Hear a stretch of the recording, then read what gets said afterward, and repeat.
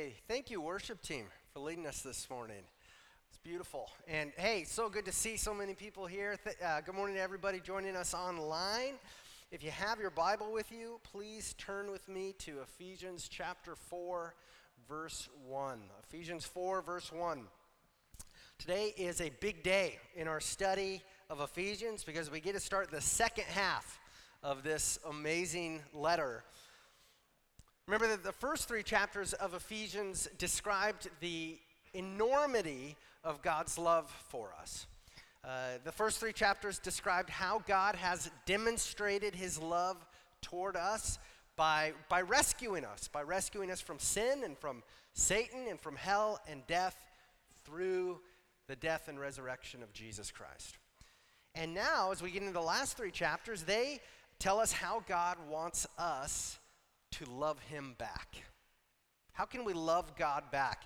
And what we're going to see is that the way that we love God back is directly connected to the way that we love one another in the church. So let's look at this. Ephesians 4, 1-3. I, therefore, a prisoner for the Lord, urge you to walk in a manner worthy of the calling to which you have been called, with all humility and gentleness, with patience, bearing with one another in love, eager to maintain the unity of the Spirit in the bond of peace. So in this passage, Paul makes 3 points. First, Paul wants us to remember what God has called us out of and into. Paul wants us to remember what God has called us out of and into. Second, Paul urges us to walk in a manner worthy of that calling, worthy of our calling. And then third, Paul explains how to make every effort to maintain the unity of the Spirit. So let's look at each of these points in order. First, Paul wants us to remember what God has called us out of and into.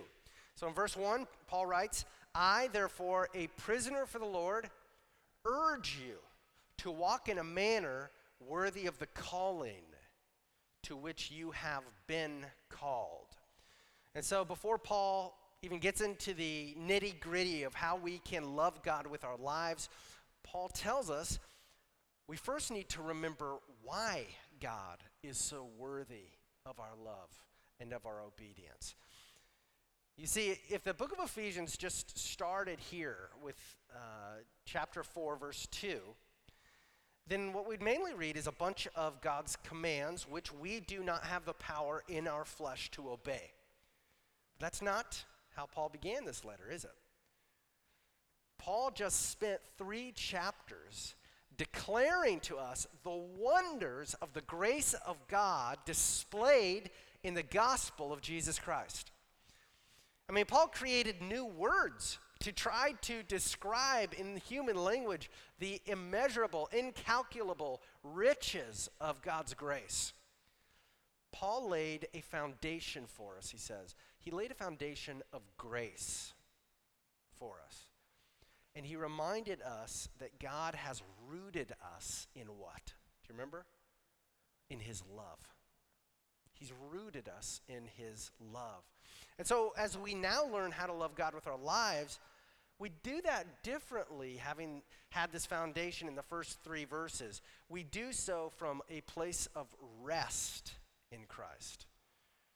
We know that while good works always characterize the life of the Christian, it is not our blood, our sweat, our tears that save us. It is Christ's. And the specific thing that Paul wants us to remember is the calling that God has given to us. Paul's not describing here God's general call to all of creation to repent and believe in the gospel. Paul is describing here God's special calling that's for those who trust in him. This is God's effectual calling through which he made us born again through faith in Christ and then applied to us all the spiritual blessings of Christ. right? What are those spiritual blessings? God died for us. He purchased us on the tree. He rose for us. He created us. He regenerated us. He indwelt us. He sealed us. And he says he will eternally bless us. He says this is your calling. This is your calling in Christ. What a calling. And so God wants us to remember what he has called us out of and what he's called us into. Because that changes how we read the commands of God. In Christ, God has called us out of God's condemnation, and he's called us into God's blessing. In Christ, God has called us out of sinfulness and out of blame, and he's called us into holiness and into blamelessness. In Christ, God has called us out of Satan's possession and into God's family. In Christ, God has called us out of guilt and into forgiveness. In Christ, God has called us out of separation from Christ and into union with Christ. In Christ, God has called us out of death in our trespasses and into resurrection life in Christ. In Christ, God has called us out of national and racial hostility, and he's called us into national and racial reconciliation through Christ. And in Christ, God has called us out of being strangers and aliens to God, and he's called us into being citizens and saints of God and his kingdom. And so this is our calling that we need to remember. This is also the great news of Jesus Christ. Amen. That our calling is the gospel, right? That's a great thing to celebrate. A second, in light of our incredible calling, Paul then urges us to do something. He urges us to walk in a manner worthy of our calling. Okay? Walk in a way that's worthy of your calling. So God has graciously so radically changed our hearts. He's changed our outlook. He's changed our future that now it is our joy and a responsibility to live lives that bring glory to his name, to live lives worthy of this calling he's given us. And earlier in chapter 2, Paul said that we are God's workmanship. Okay, so our new lives in Christ are a result of God's work. They're not a result of our work. And so as God's workmanship, we read that God created us in Christ for good works, which God prepared beforehand that we should walk in them. That's what we read in Ephesians. And God created us to walk in, which also means to live in good works.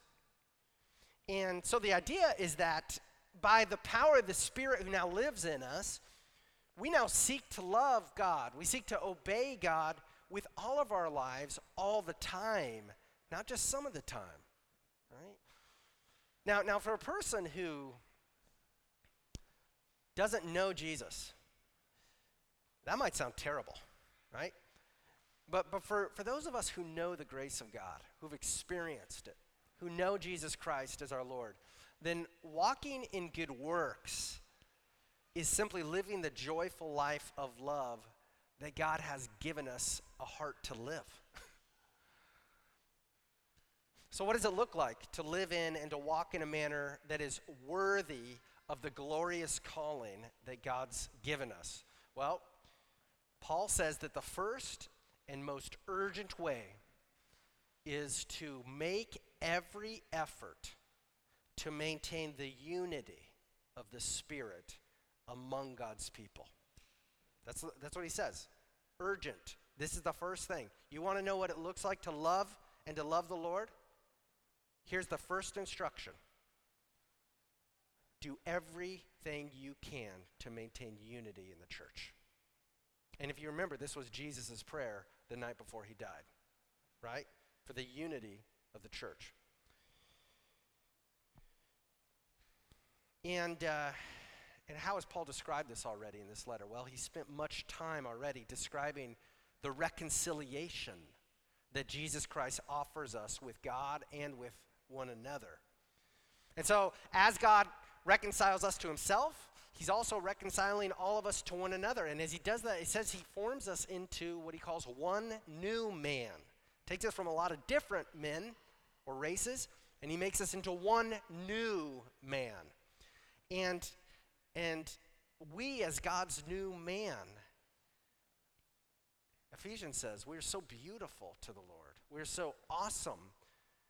We display the glory of God because of what he's done in us so wonderfully that God is actually showing us off as a church on earth cosmically to the angels and to the demons to declare the glory of his mighty reconciling love. He says, this is what only I can do.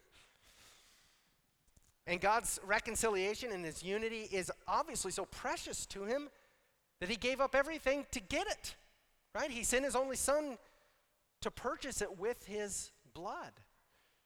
And so if the unity of the church is that precious to God, then may it also be enormously precious to us, right? Now, in his third point, Paul explains how to make every effort to maintain the unity of the Spirit.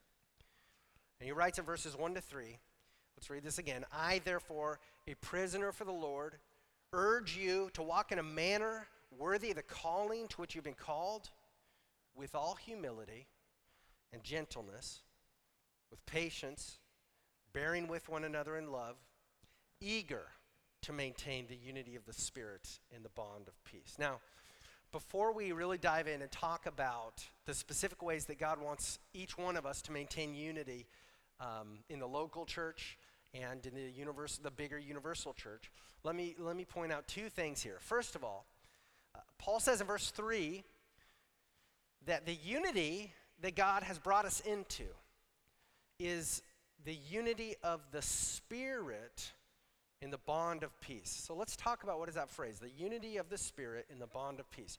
Well, it means that the spiritual unity that we have together in Christ is a spirit that is a unity that the Holy Spirit has given to us, okay? It's a gift of God's grace. So, in other words, our unity is not a man-made unity. It is not us rallying one another up, trying to manufacture a unity around man-made causes. No, it says if we are in Christ, the Holy Spirit actually has already united us together in Christ as the one new man. And then what is this, the bond of peace? What's this all about? Well, the bond, what is it that unites us? The bond that bonds us together is the peace that God has given to us, that he died for. It's the peace that we have now with God and with one another. If we're in Christ, we're bonded by the blood of Christ. In his death, what did Jesus do? He killed the grounds of hostility between us and God, and he killed the grounds of hostility between us and one another. And he brought us together in Christ. And so, both the unity of the Spirit and the bond of Christ's peace are extremely costly. These are treasures that God has given us. And so we should handle these treasures the way that we would handle an ancient porcelain family heirloom, with great care and with great reverence. Okay? And the second thing I want to point out here is that in order to do this, in order to maintain peace and unity in the church, we must pray that God would fill us with the Spirit's power and love. That's what all last week was about. You remember that? Lord, give them strength. Lord, give us your love. We need your love, Holy Spirit, because it's not in us but on our own. See, maintaining unity in the church in a way that honors God, it's not an easy endeavor. We cannot maintain unity in our flesh. To truly maintain unity the way God wants us to, we got to pray. And we got to ask the Father to fill us with the Holy Spirit's mighty love and power. Now, let's flesh that out.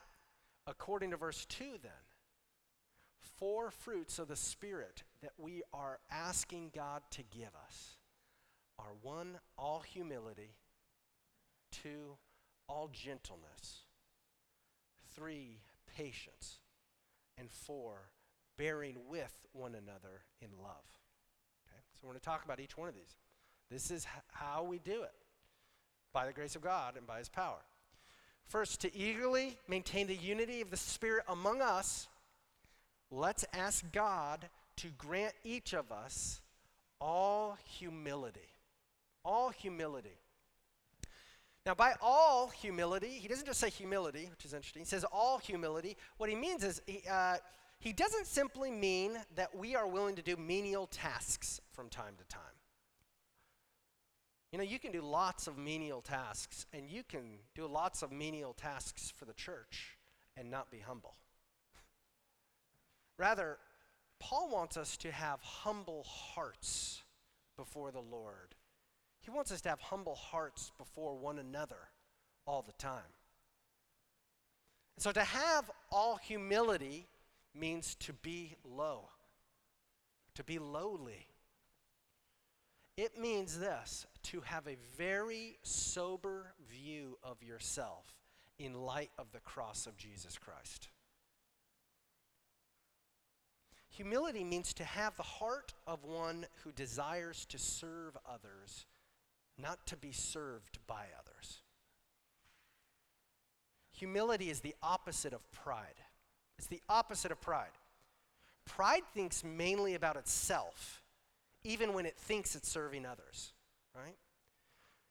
Pride puts its own desires before the good of others. And in the church, pride puts its own desires before the unity of God's family.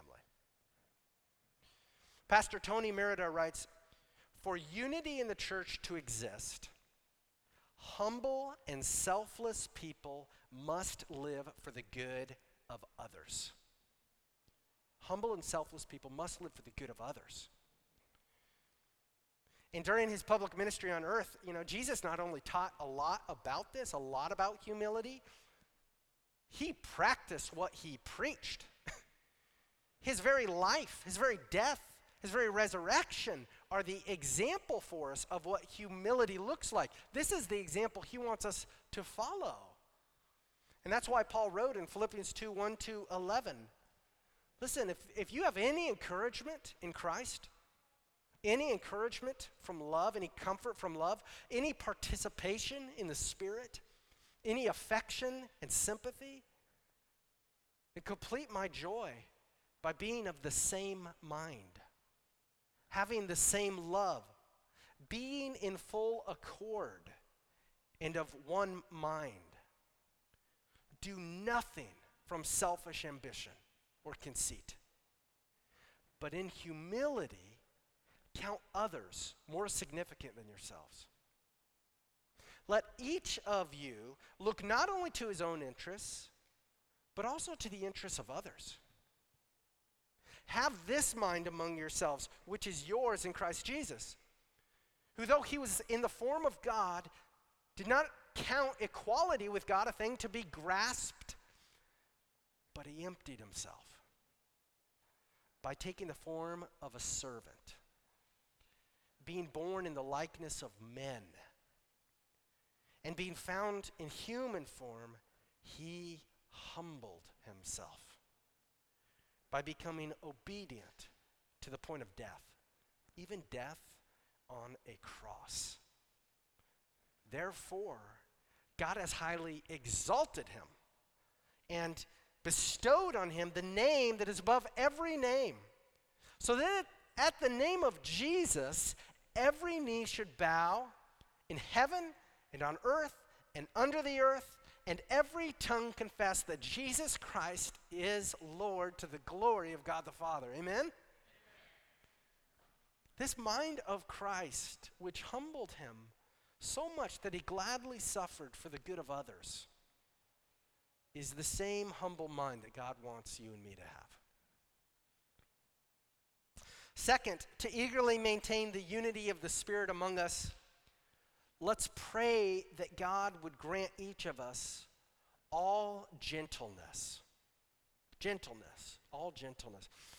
Gentleness does not mean being a wimp. Gentleness means being meek. That's a word we don't often use. At least I don't use that word very often. It's a special word. It means that even if you have great might, you subdue your great might for the good of others. Martin Luther, I like his definition. He described gentleness and meekness as being sweet-tempered. Sweet-tempered.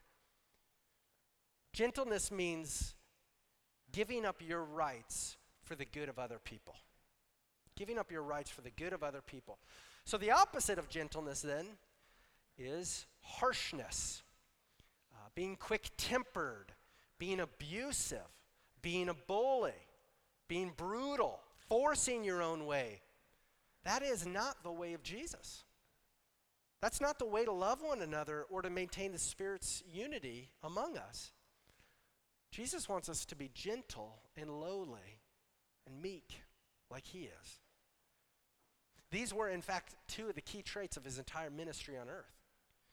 Think about this. As the King of Kings and the Lord of Lords, he could have saved us by ushering his kingdom on earth with harshness and brutality, but he didn't. Jesus brought his kingdom on earth with meekness and lowliness of spirit. He won the war. He won the war for us by laying down his life for us. That's a completely different way. Remember this. Oh, these are sweet words. Jesus' wonderful words in Matthew 11:28-29. When Jesus tells us what his heart is like, he says, "Come to me, all who labor and are heavy laden, and I will give you rest. Take my yoke upon you and learn from me, for I am gentle and lowly in heart, and you will find rest for your souls." And may God do this for us. May he give us gentleness and meek spirits as we lay down our lives like Jesus did to serve our brothers and sisters in Christ. Third, to eagerly maintain the unity of the Spirit among us, let's pray that God would grant each of us patience. Patience. Like gentleness, patience is one of the fruit of the Spirit that Paul lists in Galatians 5. And patience is so foreign to us in our natural state that I hope it's very obvious to us that the Holy Spirit must work in us. If we're going to demonstrate patience for the sake of the unity among us, that's got to be a work of the Spirit. Because what we're really good at, each one of us, we're really good at impatience, right? We're really good at not waiting. We're really good at wanting immediate results, wanting things right now, wanting things yesterday. It's interesting, though, that's not how God is. God is patient. In fact, the other word here is God is long-suffering. And he intends to make us patient and long-suffering too, if we are in him. My wife has always described patience to our kids as waiting without complaining. That's a pretty good definition. Waiting without complaining. And we need the Spirit's help to do that. One of the Bible's most famous passages about love is 1 Corinthians 13, where Paul describes what love is. Now, some of you may have had that read at your wedding. Do you remember what the first word is that Paul uses to describe love? Patient. Love is patient. So how can we become more patient? Well, Pastor Tony Merida writes that the way that we cultivate patience is through prayer and through thinking often about God's patience with us. thinking often about God's patience with us. Has God been patient with you, Christian? Have you followed God perfectly and grown into a mature Christian overnight? No, of course not. None of us have. God has been extremely patient with us. You read the Bible and you see God's patience demonstrated with people over and over and over again. He has been long-suffering toward you and toward all of us. So if you want to glorify God by becoming like Jesus, then ask God to give you power to be patient as you at the same time think often about how patient God has been with you. And fourth, to eagerly maintain the unity of the Spirit among us, let's pray that God would grant each of us to bear with one another in love. Bear with one another in love. I read that another way of saying this is to patiently put up with one another in love. Listen, the reality of our unity in the Spirit is that God has taken the most diverse group of people and He's made us one in Him. All of us are works in progress. All of us have quirks and instincts that might annoy one another. All of us have strengths and all of us have weaknesses. And so what does Jesus tell us to do with one another in light of that? Love one another. Bear with one another in love. Don't give up on one another. Don't give up on one another in impatience or in rage. Don't abandon one another because your brothers and sisters in Christ frustrate you at times. Instead of dividing and instead of growing bitter toward one another, let's love one another. Let's love one another and let's help one another in our weaknesses. Let's humble ourselves. Let's be willing to let God work. Be willing to let God sanctify us through His imperfect and blood-bought church. Bearing with one another in love is the way of Jesus. Just think about a few illustrations, a few of the recordings we have of His own life on earth. In love, Jesus put up with all of the inconvenient, middle-of-the-night questions from Nicodemus, and He helped Nicodemus find the truth. In love, Jesus put up with Peter's failures, his betrayal, and He forgave Peter, and He helped Peter learn from his mistakes, and then He restored Peter. In love, Jesus put up with all of Thomas's doubts. This guy he'd spent 3 years with. He put up with all of Thomas's doubts, and he said, "All right, Thomas, feel my hands, feel my side." And He patiently helped Thomas grow in his faith. If you want to be like Jesus, then make every effort to maintain peace in His body by bearing with one another in love. Be rooted in the love of God, and may the love of God flow out of you in these 4 ways. Now, in conclusion, let's ask the Lord to do this in us. Let's pray to God to give us power to remember the wonderful calling He has given us. It's not due to us. It's not owed to us. It's the gift of His grace, this calling He's given us. Let's ask the Lord to give us power to walk in a manner that's worthy of the calling, a manner worthy of the sacred gospel which has been handed down to us. And let's ask God to give us power as individuals and as a church to make every effort to maintain unity, this unity of the Spirit with all humility, with all gentleness, with patience, and with bearing with one another in love. This unity that Jesus went to the cross to die for in order to reconcile us to God and to one another. Let's pray. Lord Jesus, we thank you for your word. Thank you for your patience with us. Thank you for your love for us. Thank you for bearing with us and for all of our mistakes and sins and times we haven't kept our word, at times we've failed, times we've let you down and let others down. Thank you, God, for not abandoning us, not giving up on us.